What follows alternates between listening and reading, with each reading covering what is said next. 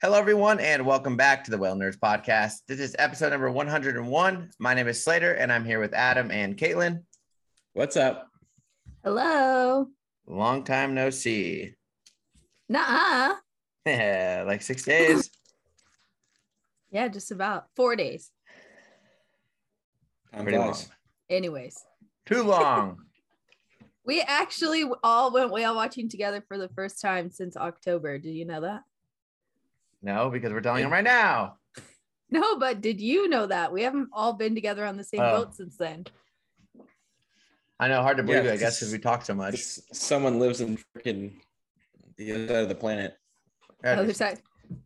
As my parents say, my dad is always like, you're always like 2,500 miles away from home. Doesn't matter which direction. Yeah, it is just like, he's not wrong. So spoiler alert, we all were together in Maui. I mean, if you follow along with us on social media, you saw some photos and videos already. But yeah, Slater and Adam came out and watched some whales. We'll talk more about that during sightings.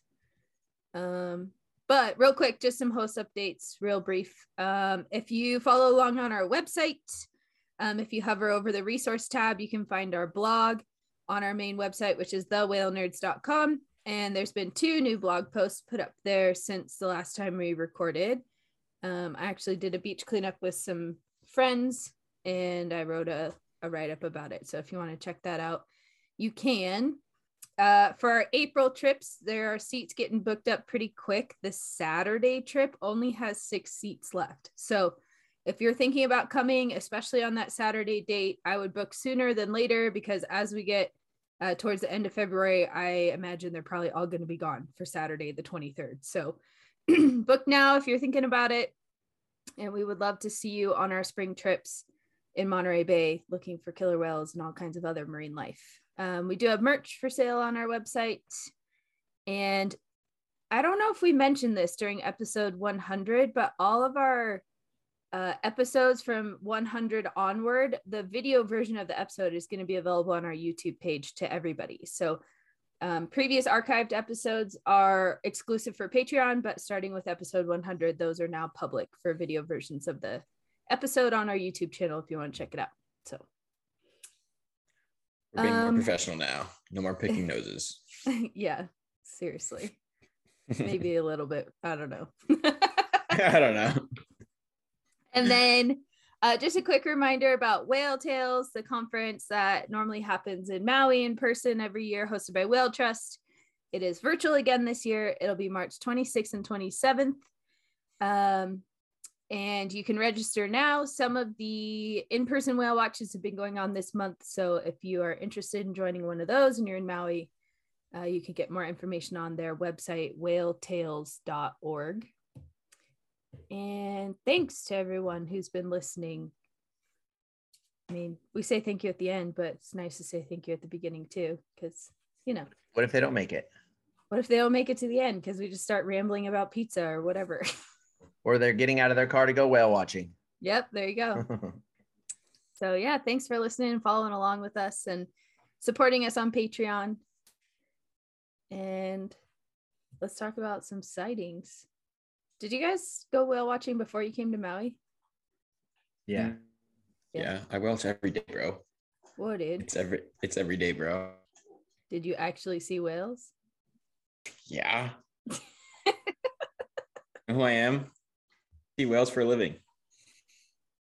Anyways, what did you guys see before you left? I think, what did I see before I left? I think before I left, I had no, that was when I got back. It's been a lot of gray whales. Well, actually, before I went to Maui, we were still doing our 4.5-hour trip. So we were going out to Santa Cruz Island and looking for gray whales on their southbound migration. And right now it's kind of a time where we see both southbound and northbounders. So the gray whales are kind of passing each other as they migrate. It's kind of funny.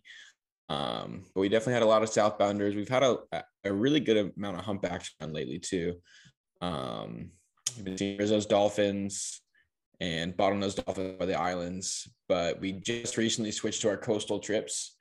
So now we're running 3, well, it depends, every day's different. But like today we ran 2.5 hour coastal trip. For the northbound gray whales to migrate past, and it was actually a really good trip. We had it was like super chunky, super chunky. So that wasn't fun. But we found ocean four. was super chunky. Yes, the ocean was super chunky. What did I say? I don't know. You didn't clarify. I was like, what about it was chunky? Oh, yeah, no, the ocean was super chunky. It was fun, but we had a really good group of passengers. Nobody got sick. Everybody toughed it out, and they were definitely rewarded. We had 4 northbound gray whales, which was awesome, and we had 4 feeding humpback whales.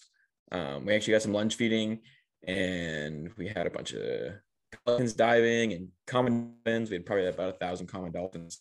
So it was a really good trip. And this time of year in Santa Barbara is a really good time of year to get on the water because our humpbacks are just now starting to show up, and we still have northbounders going by as well, and they're just starting to show up too.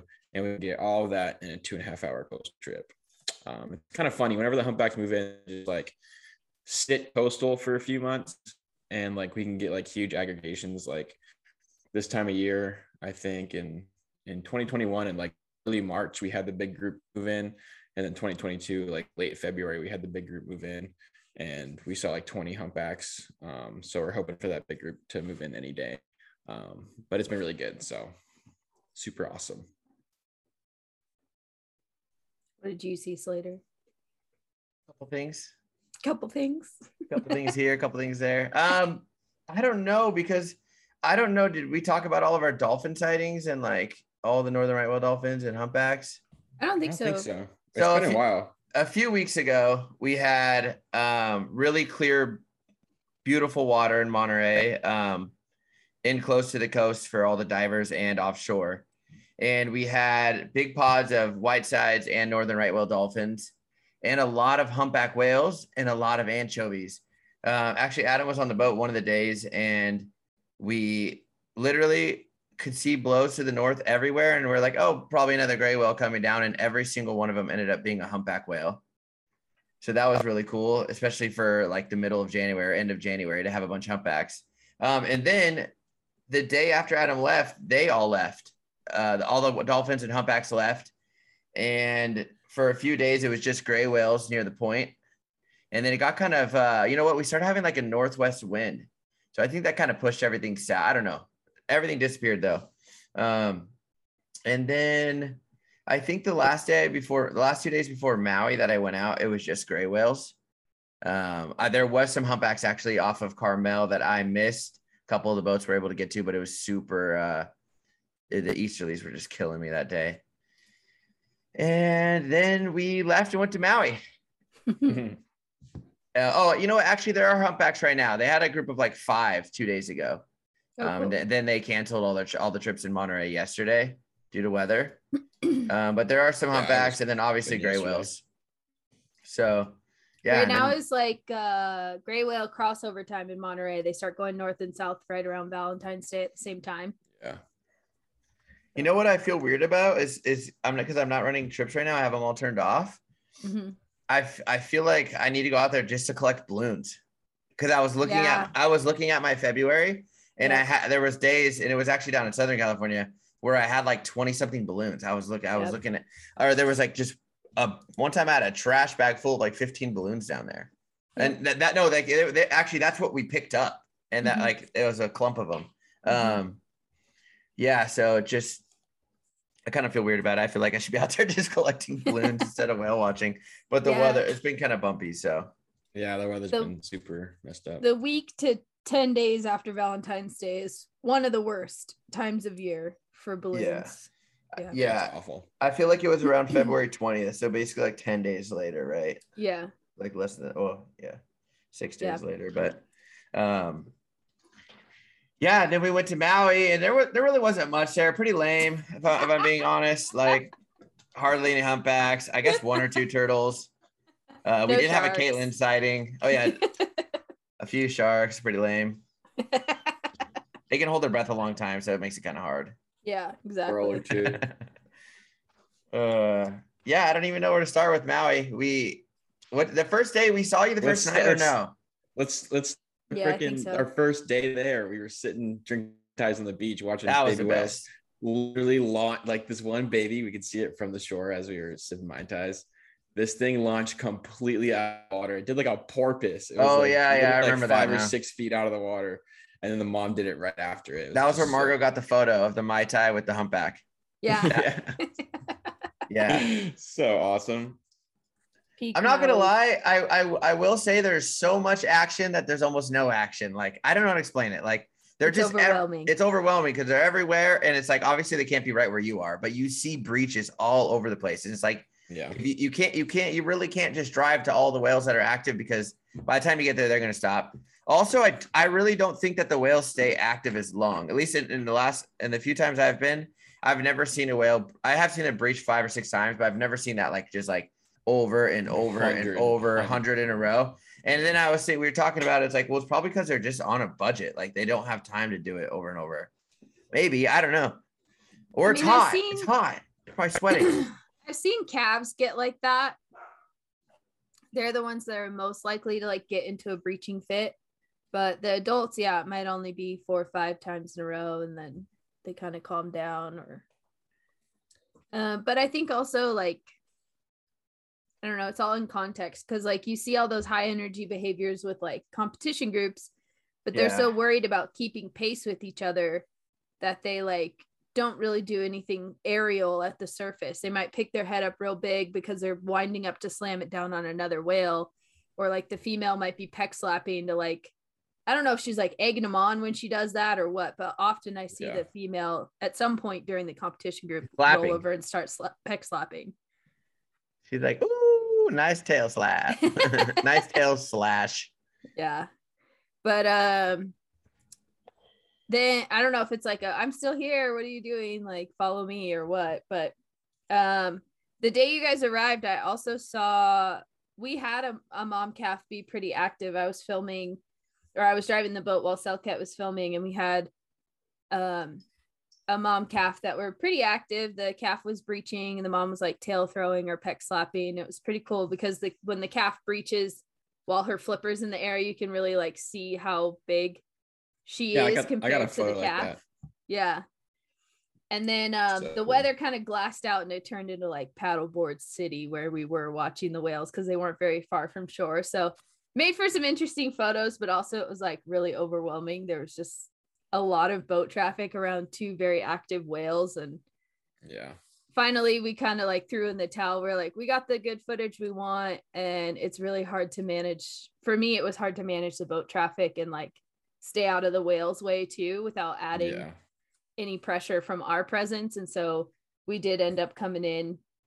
I mean, the weather was nice for another couple hours. We could have kept going around, but it was like, nah, what's the point? Like we got the footage we wanted and we're going to just remove ourselves from the situation. So I mean, literally like there's so many whales there too. Like if you wanted to keep filming, like if you didn't get the shot, you could have found something else. Yeah, we kind of like looked around and we're like, well, if there's any other whales that are being active that aren't too far away, we'll go film them. But it's the same thing. It's like as soon as a whale breaches and it's nice out, if it's like within a mile of shore, it's like all of a sudden you see all the kayakers and all the paddleboarders going for it. Which I mean, there's nothing wrong with enjoying whales, you know, respectfully from a paddleboard or a kayak, but it's just like sometimes it gets really overwhelming on the weekend when it's a nice day. Yeah, for sure. I will say that there are so many whales to go around. So if the whale watch boats don't watch the ones that are right near the harbor, you know, or you know, that you really could, everybody could have like their own 5 whales. Oh yeah, for like, sure. There's hundreds of whales. Yeah. It was just like we were there first, like with one other little boat and no whale watch boats really. And then all of a sudden it was like 25 paddleboarders and we were like, we got to go. So, but then we all got to go whale watching together too, which was cool.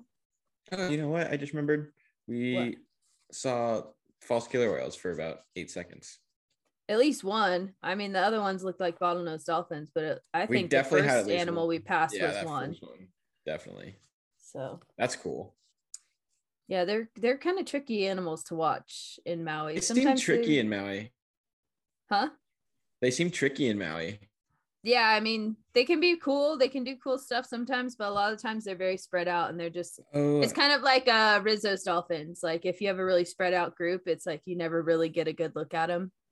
Yeah, I forgot to tell you guys, my friend for Cascadia said that the tagged animal in that group, and apparently overnight went to Molokai after we saw it. So I mean, it's not that far away because they were on the northwest side. So it's just across the channel. But kind of cool to see that we saw them like Lahaina and then they shot across. Yeah. So we went sunrise and sunset. Yeah. And sunrise trip, we had active mom calf near the mooring field. That was cool. Yep. Super cool. Got your whale photos with palm trees in the background. And boats. People's houses in the background. Yep. And I know it's like all the so many breaching photos I have, they all had like sailboats in the background and stuff. So or like on mooring cans, like all the big catamarans. And so it's kind of like, it doesn't bother me, but it's just, it looks like there's a boat really close to the whale, really, when the humpback actually swam past a sitting boat. That's, you know. So, and the sunset. I think what else we had that trip. We had lots of moms and babies, couple adult whales around. And then we went snorkeling off Mala Wharf. That was cool. Freaking Caitlin's just like a little fishy over here. She's like, I'm gonna go check on Slater and see if he's okay. And then she's just like, well, you guys over there, and she's like, I'm gonna go check on I was with Caitlin and she was like, hey, I'll be back. I gotta find Adam and Chase and everybody. And she just went zipping around. Well, you guys all just like spread out in all different directions, and I didn't know where you went. And like because we had the shark, right? Yeah, and like 2 snorkel boats dropped off their people, and I was like, oh great, like where did everybody go?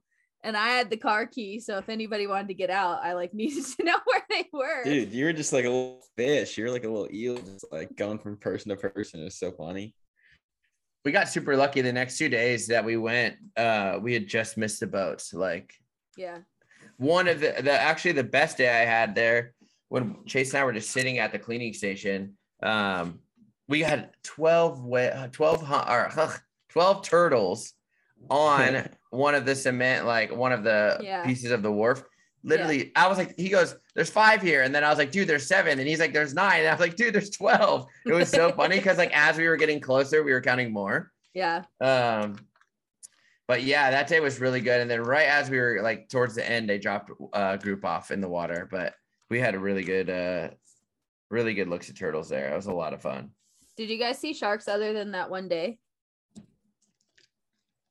Yeah, we saw him and I saw a shark that day. Nice. And it was way down on the bottom and like zipping around through all that's usually what they do. It was zipping around through all the like rocks and reef and all that. You know what we did have was an eel. Oh, nice. What kind of eel is it? It's got a bunch of dots on it. Probably a white-mouthed moray. Let me see those there a lot. I saw the first day. Yeah, that's it. I saw a really small eel. It was like yellow and black, but it was like striped. This is the one we saw for sure. My fish book out. White-mouthed moray, and you know what's funny is Chase and I were on our way in. I was like, it was out of the rock, swimming in the open sand.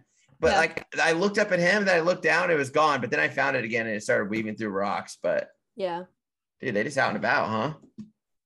Sometimes, yeah. I mean, I took my family snorkeling at McKenna Landing on the south shore of Maui, and that's a good spot where there's a couple white-mouthed morays that have like this one little reef area that they like. And so I was like swimming around, showing them the turtles, but then on the way back in, my mom's like, whatever, I gotta go. And then my dad's like, I'll just swim in with you. And so then I was like, just hang right here for a couple of minutes. I'm looking for an eel. And then we found 2 of them in the same like little patch of coral, which was cool. You know, I bet a night dive on that wharf would be cool. Yeah. I don't know why. I feel like there might be more stuff to come out at night. They do night dives there. I don't know the details, but if it's just a lot of people get together and do it themselves, or if there is actual tour, but oh yeah, I bet they run one for sure. Definitely a cool spot. It's an old broken down pier that's partially submerged, and pretty neat. Yeah, You yeah, yeah, see yeah, yeah, yeah. white tip reef sharks there a lot, and actually during COVID, there were barracudas there almost every time I snorkeled there. Just I think because there was less people in the water. So that was pretty cool. And then our sunset trip, It was awesome light. Man, the Perfect sky was light. like pink, orange. It was beautiful. Cotton candy. And then we had brief look at I think it was one false killer whale, but then there definitely was some bottlenose dolphins too, and lots of humpback whales. And Kaylin, are the sunsets at Matalaya, like, do you actually get them because you're further south of Lanai, or does it still get blocked? Yeah, so like the angle changes where you can actually see it go all the way below the horizon if you're far enough out. Yeah, that's Yeah. what because I remember going on the what's called cruise. Oh, the celestial cruise. Yeah, so if you go out of Matalaya and just like head either straight out in the channel or towards the south shore of Maui, you can actually see the sunset like past Lanai. So like it's out more in between Kaho'olawe and Lanai, so it's easier to watch the whole thing go down. But I like it when it goes behind the cloud too, because it's like nice light scattering and stuff sometimes also. But then also like if there's a little bit of cloud cover on the West Maui Mountains or on Kaho'olawe, like that's prime. Like the clouds turn pink and it's really pretty. Even that trip, just like the clouds were just so beautiful. Like the entire trip, the clouds were just so nice. And then that trip, it was just like crazy with the cotton candy skies, and that mom did that one huge breach. Yeah. Like there's this we took up most of the boat on like an open party boat in the evening, but there was a couple from somewhere in the Midwest, like Michigan or something. Michigan, I think. And the lady just like happened to have her cell phone up and she like clicked it right as the whale breached, and she got this awesome picture on her phone. Dude, I'm telling you, it's better than I'm not saying it's better than anyone's photo, but it looked better than everyone's photo. Yeah, she was like, I got it. She's like so proud of herself, just like so innocent. Like, don't get me wrong. That's actually a really good photo. Don't get me wrong. You can't like really print it, or you could, I guess, but it's, you know what I mean? It's not like it doesn't have It's not like the R5, but it's still, I mean, obviously. It was honestly, I don't even think the R5 could make, I don't think it could have made it look how, like, iPhones just make photos look good sometimes. Yeah, the exposure I just was don't like understand, perfect. like, how? I know why she just like went for it. I feel like a loser. I know. Why can't you just set your like, I don't know, R5 to 2.8 and like just shoot whatever? I don't know. It's so weird, dude. I don't know what. It's just funny. It's like I don't know. I don't understand how this lady's picture on a phone is better than my freaking $5,000 camera. Like, why? It's not that have this. It's not that it was better. It's just that you were like, it was tight. I don't know how to explain it. It just looks good. It was like perfectly in frame. Had like water, whale, sunset. Mine was perfectly in frame. It was just. I was so. She just like tilted her screen towards us, and I was like, "Wow, that was." See, really I'll tell you good. why. It's because yours looked like realistic and actually like was real, probably, and hers just like artificially makes everything perfect. I guess. I don't know. I was super proud of mine. That everybody was like, "Oh, this lady got the best picture ever." I didn't want to look at it. Yeah, she just, no, it was good. Like, looked over her shoulder as she tilted her screen. I got one. I was like, oh man. I literally mine has 2 people in it. Mine has 2 people in it. Yeah.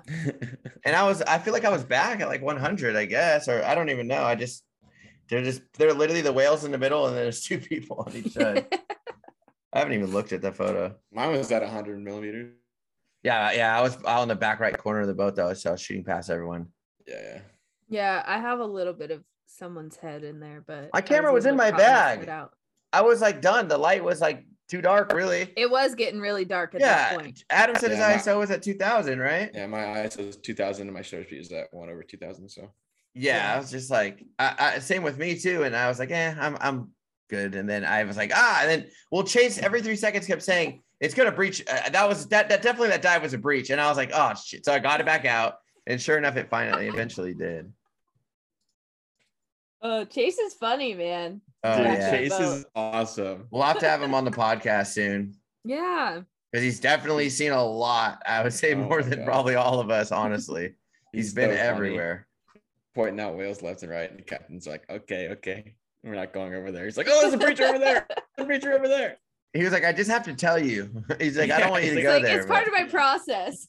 Yeah. It's like, you don't have to do anything with the information I'm giving you. I just have to tell you. He's like, Yeah. that's just the way my brain works. I'm the same way. Oh man. Have you Hard guys to been not call out? out a breach, when they're happening Whoa. everywhere. Dude, I'll know. I always, every time I see a breach, I just, what instantly pops in my head later? What? Breacher! I know. We should just invite Chris out on the boat sometimes. Just for that. So, my memory is just visceral, like so loud, it makes you jump every time you think of that, because you're like right next to a person screaming at the top of their lungs. Have you've been whale watching since Maui, Adam? Have you, Slater? No, I stayed an extra day in Southern California before driving. We just stayed for the Super Bowl. And then, I got back yesterday. So no, I have not. Oh, it was bad weather last 2 days. Yeah. Adam, did you the see weather's been anything? Cranking. Yeah, I said we had. He talked about it today. Oh yeah. I saw some weird stuff yesterday. Oh, you know what? You gotta censor that. Yeah, I did on my Instagram. I saw. I went out driving for Selket to film again yesterday, and we had a competition group that was pretty cool to see. It was beautiful, glassy, calm. There were no boats around us. And then the research vessel Kohala came up to us, so we chit-chatted with them for a few minutes just to see if we could help each other out with what we each were looking for. And then we turned the comp group over to them, and they actually put some tags on some of the whales in the group, which was pretty cool. Wow. And then we found this group of 2 humpbacks. We were looking for moms and calves, but we found these 2 adults that we were like, I don't really know what's going on here. And then Selket's like, is that a shark? And I was like, no, it's a dolphin. So this bottlenose dolphin swam over to these 2 whales, and they kind of disappeared, and one of them breached, and it was definitely a male because there was no question about his anatomy. It's like, I said something as it breached. I was like, dude, what's going on there? Is that a male whale? And Selket's like, what are you talking about? And she's looking through the lens, and she's like, I didn't see anything. And I was like, dude, look at your picture. Oh yeah, it would be so hard to notice that. And maybe I don't know. It depends, because there's a lot of splashing going up in that photo. Yeah. So Yeah, there's a lot of whitewater. But I was just like, Yeah. I don't know, man. Something looks a little weird there. So then after those whales breached, the dolphin was like kind of intermixed with the 2 of them, and the 2 whales started like circling and trumpeting and like just being really weird. And I was like, I think they're mating. But I would have been perfect to have like a drone over them. But that's just such like a tough topic with Hawaiian humpbacks and stuff that it's just like, I guess we'll never know unless a researcher No. puts a drone over them when they're being that weird. that's what's so funny to me. It's like, okay, yeah, we've never seen a birth, right? And we really haven't seen humpbacks mating. At least I don't think I've heard about it really. And it's like, think about how many opportunities are missed. Yeah. Not saying, Well, yeah. I don't know. radioed Kohala because I know they have a drone and they have a permit. And I was like, I don't know if this is of interest to you, but these whales are being pretty weird. And I don't know if they're mating or what, but they're in an interesting association with a bottlenose dolphin. They're like, and then I looked back at them, and like literally the person has the pole in their hand to like tag the whale. And they're like, sorry, we're a little hung up at the moment. Sorry, we just tagged that whale. And then we continued on, and we looked at lots of moms and calves, but we found this mom calf escort group. And like the rule of thumb is that escorts are like almost always a male, but this was a juvenile female that was escorting a mom and calf, because she a couple times rolled over and was like tail slapping, and we could see the hemispherical lobe on her tail stalk. And so I was like, that's a little weird. So she was like rolling around, peck slapping, tail slapping with this mom calf for like 20-25 minutes. And then she like just all of a sudden there was a bunch of adults getting ready to form a comp group behind them, and she just like beelined it and took off. But I don't know if she ever got in the mix. We saw her going towards a group of adults, but I never could confirm if she got in the mix with them. I don't know what happened. So would you say how do you feel about the whale watching of the year? Pretty similar to every year that you've been there? Like the amount of boats, or like Yeah, no, like sighting wise, and yeah, quality of trips. I think it's been pretty consistent as the last 2 seasons, at least. Plenty of whales around. Timing wise, about the same. Yeah. seemed like a lot of friendly encounters like just a week before we got there, but you don't know how many people are posting and just the week left. Yeah, but you don't know how many people are posting them like a couple days Later. late too, right? Like that could have Yeah. Well, and I mean, this is a point of critique which maybe some whale watch people in the Hawaiian Islands won't agree with me on, but anytime a whale is within 100 yards of the boat, they call it a friendly encounter or a mugging, even if it's just a close pass for like one surfacing. Which I don't agree with that terminology. Like determining that encounter as a friendly encounter may have just been happenstance, may have just been like the drift of the boat and the drift of the whale.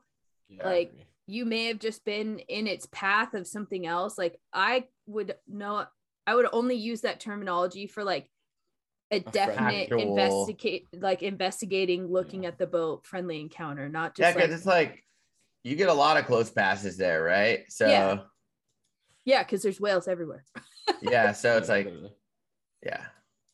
but I know some places, like I've heard this from multiple boats, multiple companies, multiple naturalists, like anytime they're within 100 yards, oh, we're getting mugged, and it's like nah.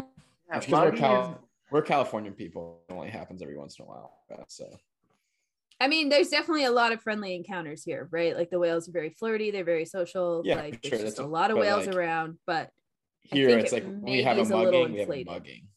We have a mugging, we're getting mugged. Hands up, you know what I'm saying? Cameras up, we're crying. So yeah, so that's my 2 cents. But interesting stuff going out on the water. Yeah, it's been good. It's been good. Are we ready to continue dive into science? Our climate news. Science. Climate. I say we just cancel the podcast, dude. It's just all negative climate stuff. Yeah. I'm ready to learn. Okay. Hold on, dude. Let me get my notebook out. Ready. My notebook. Let me get my tears ready. So this episode, I wanted to kind of put together a bunch of articles that were put out by phys.org, and they had done like a series on Arctic field work. I think it's all Arctic based. Yes, Arctic field work over the course of July to the end of 2021. They were featuring different projects, and I think it was kind of a good theme to pull together, that, you know, the ocean is meant to have ice in it, and when it doesn't, things start to get weird. So the first article is from July of 2021 on phys.org. High concentrations of forever chemicals are being released from ice melt into the Arctic Ocean. So this is featuring work about researchers from Lancaster University who have been studying sea ice and have found that as it melts, it releases high concentrations of forever chemicals. The study site was Arctic ice flows and then they used the North Sea as like a comparison body of water that's not too far away. And they found that the seawater that was right next to melting ice had concentrations of PFAs that are twice as high as the normal surface water in the North Sea. So PFAs are, I'm going to try really hard to say this right, perfluoroalkyloxy alkanes. They're chemicals that have a wide variety of uses, including processing aids in the manufacture of fluoropolymers like Teflon, stain and water repellents in food packaging, textiles, clothing, and it's also used in firefighting foams. So some of these are really practical or necessary uses, but the chemicals actually move through the atmosphere, and then the ocean stores them as part of the water cycle. As like it rains or snows and forms ice pack, then it like gets buried in these layers of the ice. And it's sort of, when that melts. Yeah, it's sort of a good thing, I guess, because it is temporarily removed from the environment. But when the ice melts, then it all comes flooding back out at the same time, not at the same rate that it's normally circulating in the atmosphere. So it's concentrating it in the ice, and then it releases it at a much higher concentration, which is not good. Yeah.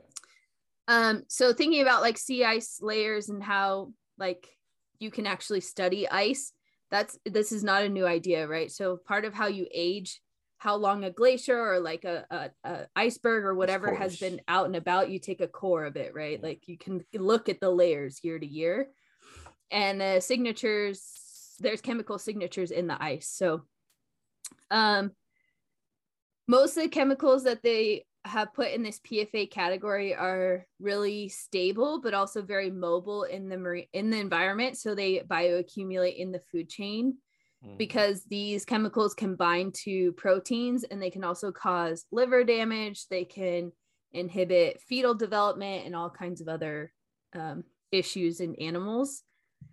And the habitat underneath sea ice is really important for the environment because it's the base of the Arctic food web. So like there's algae that grows under there, then there's things that come in and eat the algae, and then that cascades up the food chain. And that's also, unfortunately, where these chemical concentrations are the highest. So just another kind of consequence of global temperatures rising, and just seeing how complex things really are related in the ocean. And it's like adding insult to injury, I feel like. Scary. So I'm sorry to say it doesn't really get much more uplifting from here. Yeah, I seen the walrus. Nothing good has come from seeing walruses. Yeah, honestly. Like, so, you know, do whatever you need to do to get to your happy place, because we got a couple more articles to talk about briefly. I'm not listening, Caitlin. Wow, that's hurtful. Well, don't hurt the Well, walrus. You're like, welcome to the Sad Stuff podcast. Okay, so the next one is female and young walruses depend on disappearing Arctic sea ice for food sources. This is from phys.org. About like 8 different species in August of 2021. And this was a study mostly done in the Chukchi Sea. And it was sort of this like multi-layered study. So they were studying ice algae and phytoplankton as a way to monitor ecosystem responses to loss of sea ice. There are biomarkers in the algae they were studying that can be detected in walruses and other organisms, and that helps show how the food web is connected and how it's changing based on the sea ice coverage changing. So when the ice algae blooms, it leads to a pulse in high quality food on the sea floor, actually. So in clams and other benthic food sources, and walruses, one of their primary food sources is actually clams. So they use those big tusks, they dig in the mud and silt, and they make the clams come up out of the sediment, and then they eat those. The lack of sea ice is leading to walruses coming to shore further away from their most abundant food sources and giving them less places to haul out and rest. So like the way the ice would cover the continental shelf and like different sea habitats would provide them access closer to where the clams are more abundant, and it would give them more opportunities to like lay and rest on ice instead of having to try and find a place on land. So when there are more walruses in one area, it can be more stressful because they're all competing for less resources. They're much more piled up on top of each other.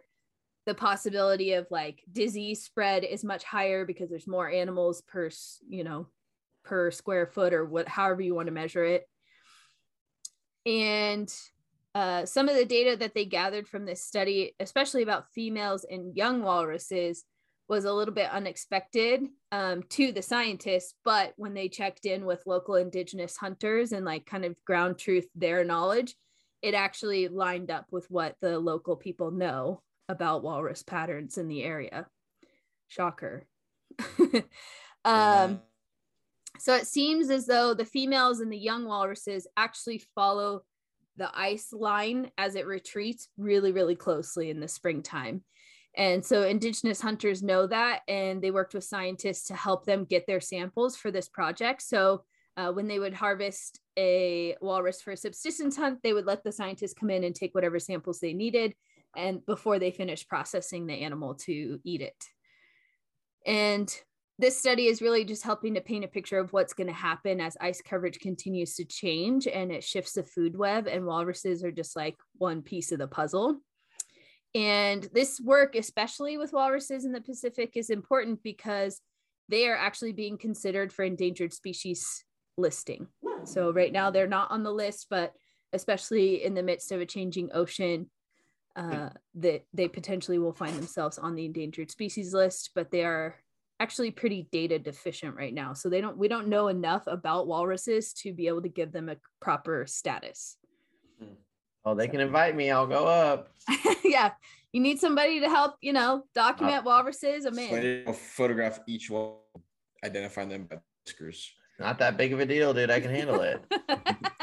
So given what we know from the previous article, this melting sea ice chemical situation just like compounds the issue for walruses too. Like it's just more and more complicated. Well, I remember when Our Planet came out, they have that scene in the end of the Frozen World episode where the walruses there's no sea ice, so they have to find land, and then when they find land, there's too many walruses to really comfortable, so they have to start climbing these massive cliffs and eventually fall off and die. And a lot of the scientists and researchers and filmmakers saying like climate change is very hard to like physically see a change and an outcome. Like obviously we can see a depletion in ice, we can see glaciers retreat and stuff, but like this was like the first like physical detriment to a species. So like you can see like there's no ice, these horses are going to land, they're having to climb cliffs, and they're literally killing themselves because they need out and there's nowhere for them to do it. So I mean it's a freaking gut wrencher, and every time I watch the episode, it's very hard for me to watch that end scene. But if you guys really want to like be impacted by the climate change issue with walruses, like go to Netflix, go to Our Planet, Frozen Worlds, and go to the end sequence. It's tough. Maybe don't skip to the end sequence. Maybe watch watch the whole thing. But I'm just saying, like, ready. They do have a behind the scenes portion of this segment as well, and it's tough to watch. But if you want to feel inspired by horrible things, go watch that. If you need that kind of motivation. Exactly. If you need that kind of motivation, yeah, go ahead. Check that out. So this is sort of in the same vein, I think, as Frozen World. This next part is about polar bears, which is also quite sad. Okay. Slater's like, I can't. Well, it's just like, I think the Arctic is definitely like my favorite place. And it's like everything that's up there is just not doing well. Yeah. And it's going to be I feel like they're going to be the first to not do well. Well, yeah, their environment is changing at like at least twice the rate as lower latitudes. Rate, yeah, well, when it's usually -20 and all of a sudden it's Maui. You're like, dude, this ain't right. Yeah. So this one is melting sea ice forces polar bears to travel further for food. This article is also from phys.org in December of 2021. So this is a sort of an old data set compared to a new data set about the movements of female polar bears. And the entire time span they're evaluating is 1986 to 2016 in the Beaufort Sea area. And they sort of broke it out into like 1986 to 1999 and then 1999 to 2016. So in the later data set from 1999 to 2016, they found that the bears increased their range by 64% in attempt to find sufficient food. And I think a lot of this is coming from radio collar data. And because they're having to cover 64% more area to find enough food to meet their energy demands, it's actually leading to a decline in polar bear population overall by 30%. So the bears are spending more energy trying to just get by, and they're not succeeding. And so they've lost about 30% of their population from 1999 to 2016. The extra energy they spend to find food is really harmful for bears, especially if they don't find what they're looking for, right? So they spend all this extra time searching and there's no payoff.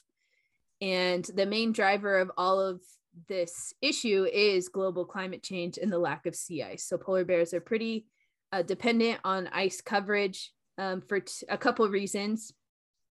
The seals that they normally eat in the springtime are being displaced by the lack of ice because the seals also depend on the ice. And this is causing the bears to move further and further north, but the seals are not increasing their range further and further north. So the bears are getting triggers from their environment to continue moving, but the seals are not matching those same cues. And so like now they're not in the same space anymore.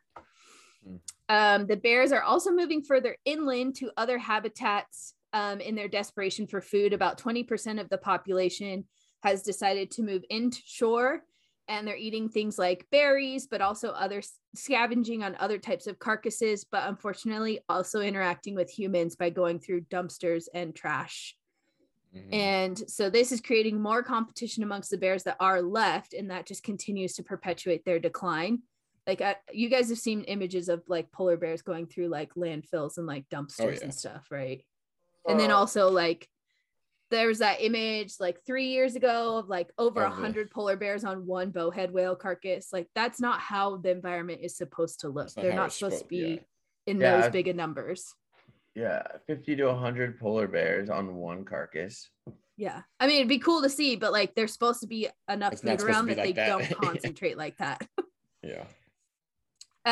So their recent model work is showing that the group that's doing this study, they made a model that shows if regulations are enacted to reduce emissions of global warming greater than 2 degrees Celsius, or that's 3.6 Fahrenheit for all of us Americans who don't know how to measure temperature.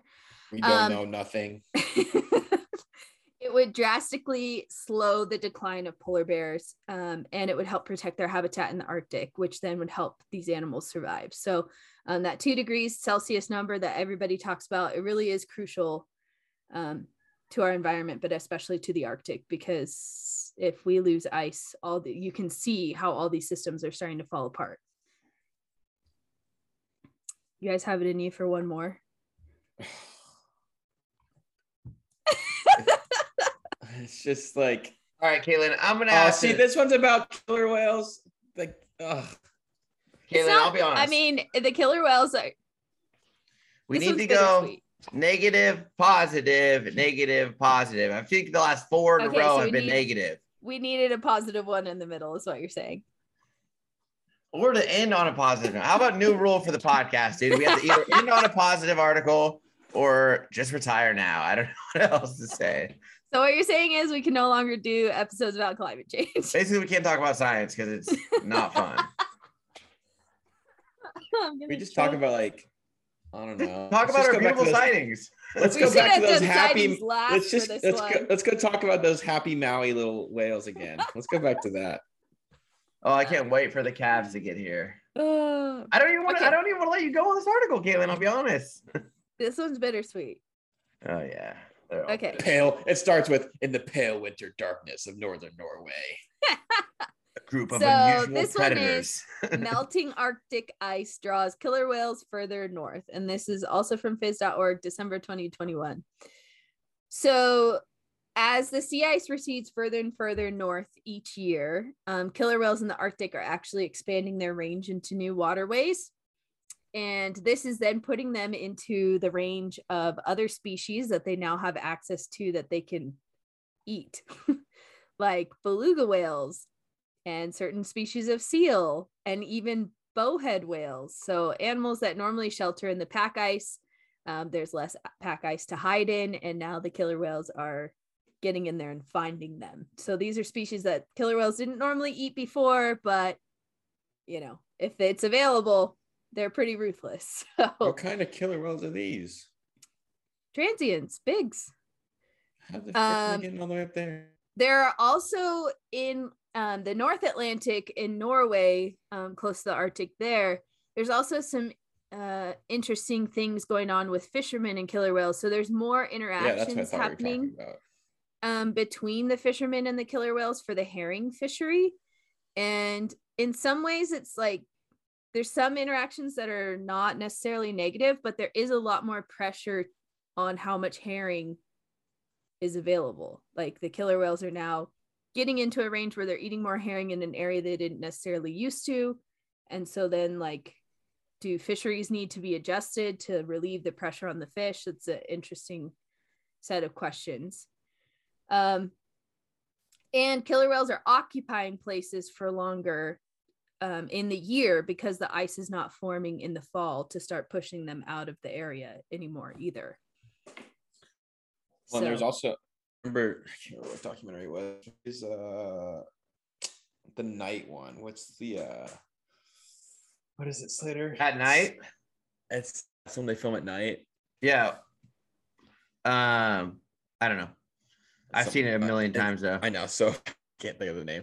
But they also had a sequence on the Norway herring killer whales and people, and like they would get their nets and stuff. So like that's another issue there. What do we even need? How much herring do we need? Yeah, who eats herring? Stop. I don't know. I guess I mean some of the island nations up there. I don't know. Like, yeah.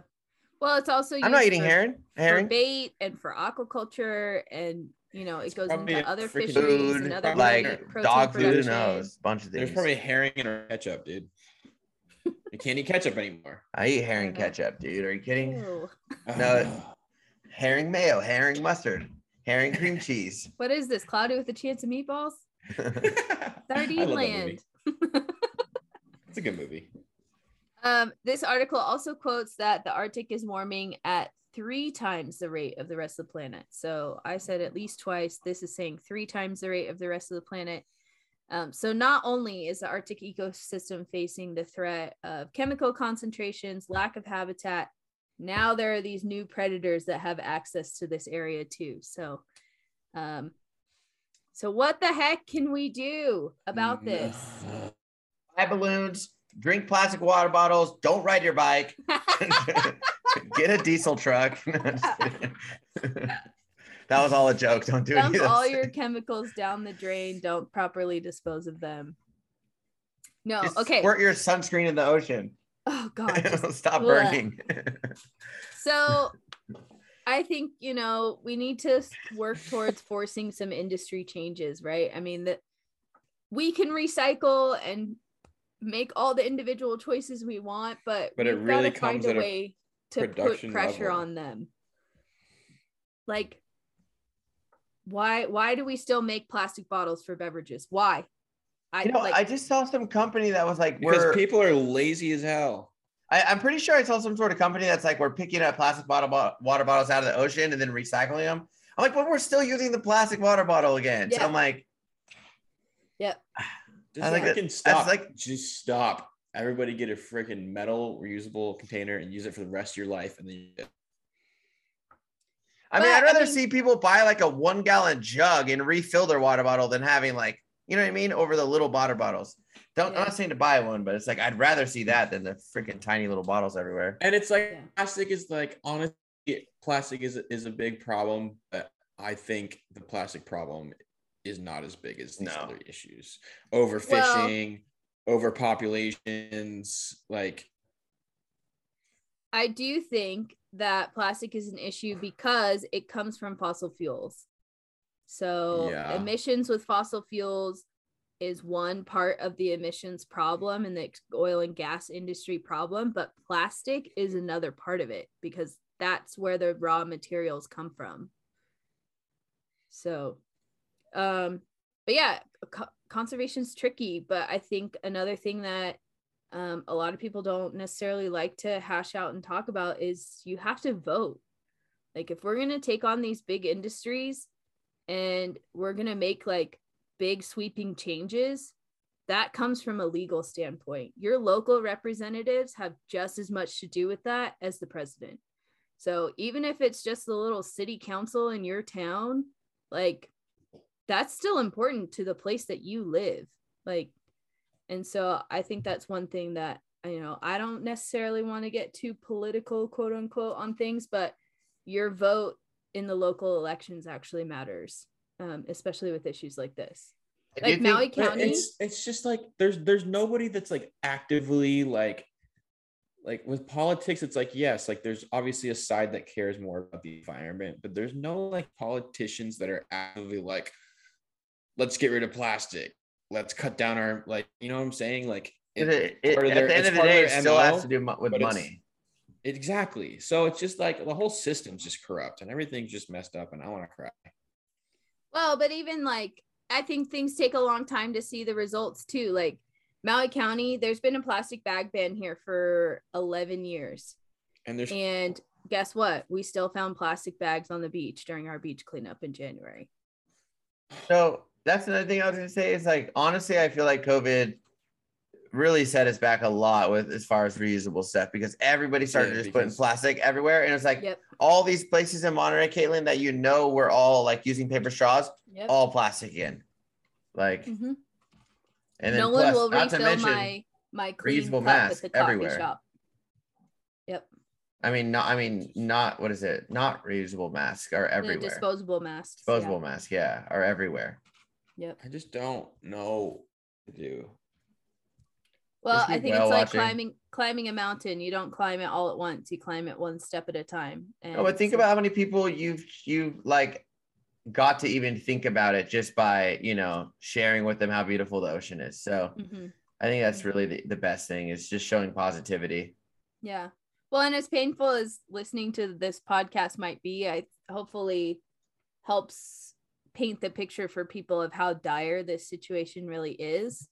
And then will help inspire people to go out and do more after they listen to this episode, because it's not all ponies and rainbows and baby whales and cute little seals. It's, we've got a real crisis on our hands in our oceans, and we've got to do what we can. It's just like I agree with that 100%, but it's like to a certain extent, like you were saying, like it is on the hands of these big production companies, of these big fossil companies, and it's like, how the hell do you get them to open their eyes, or like I don't think they're gonna open their eyes. I think you have to either make what they're doing illegal, or you have to cripple what they're doing by demanding better from them as a consumer. I mean, at the end of the day, they're making money out of your wallet. So if you're not going to spend it with them until they change their ways, you got to apply enough pressure to get them to change. Okay, I'm buying an electric truck right now. Yeah, you know how much an electric truck's going to be though, too? Instead 70 of costing freaking grand. Yeah. Instead of more impact on buying a car, can you ride your bike, ride the bus, carpool with someone? Not only will our rent here is already so high, and then on top of that, you'll want to be better with an electric truck, but then your electric truck will be $1,200 a month too. Well, and is it even that much better for the environment though? I mean, it's still got that's the problem. Exactly. We're not even there yet with the freaking electric stuff. So it's the building the batteries is what's the problem is. Yeah. What about supporting systems that are already in place, like public transportation? Even then, if you get I think electric cars are the future, but the way that our systems are set up now, it's like, okay, you get your energy from the grid, and where does the grid get its energy from? Freaking fossil fuel burning. So like, what's the point? I mean, I think it's an issue that people really need to do some soul searching on and figure out what's going to be the most eco-friendly option for them. I personally have always strived to live somewhere that I can walk or bike to work. Doesn't always work out that way, but many of the places that I've lived from college onward, I've been able to walk or bike or take the bus. You're just better than all of us. That's not true right now. In Maui, I have to drive 25 minutes, but that's, a choice I had to offset with, my financial situation. Is like, that's what I'm saying. It's just like, it's so hard to live life, pay your bills, eat food, put a roof over your head, and then to think about the environment on top of that. Like, I understand how difficult it is, and I understand why people can't do that, because life is so hard regardless. Yep. And it's just like, but we're gonna have no future to strive for if we don't handle this. I don't know. It's just the circles we're going in. So anyways, I'm gonna throw away half the crap in my house right now. Do it in a way that's not just gonna end up in a landfill. Yeah, no, I always donate my clothes to like Goodwill and stuff. Not Goodwill. Goodwill's. Man. Also, Actually, just it was I give them to my I give them. consuming less, so you don't feel like you have to get rid of half the stuff in your house. Well, Like, that's the think thing. It's like about I what have you're buying. I'm at a point where like I've just accumulated so much crap over the years that like I just want to get rid of it and just like live a minimalist style. But then I buy more crap and it's like, why do I do that? Yep. Yep. Honestly, all the crap I buy now though is camera gear and like electronics. But that also has batteries and stupid.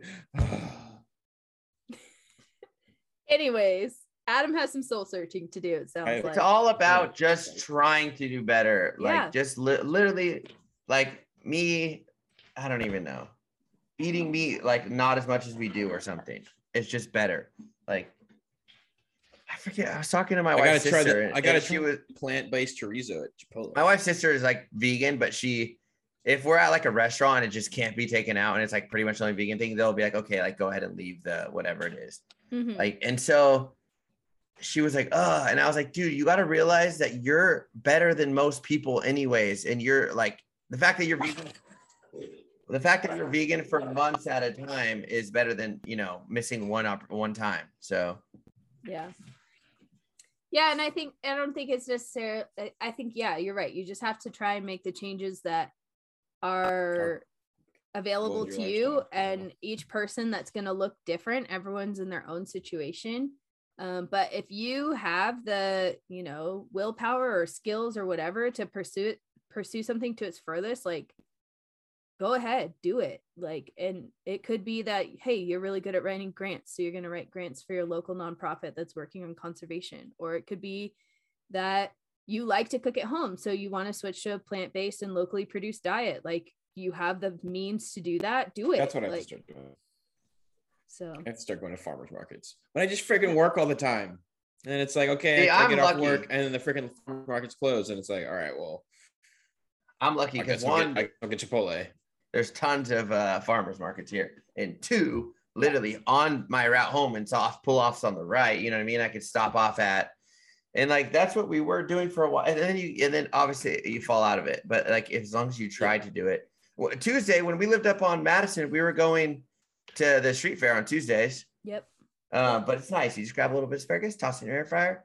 I just think you got to get what you need. Like I think we should be grocery shopping a little bit more, which I don't know if that's better because then you got to drive there more. But like if you waste food, like if we bring too much home and it sits there, like if you buy some Trader Joe's, like if you buy the tortillas, how am I going to eat 9 tortillas in 3 days? What do you mean?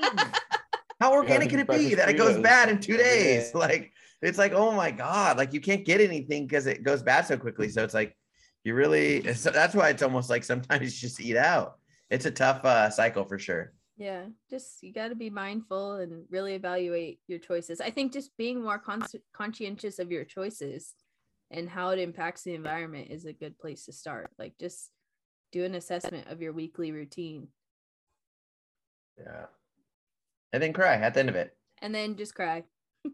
Cry it out. Get ready to start over again. So I don't really know how to uplift this depressing episode. I do. You do?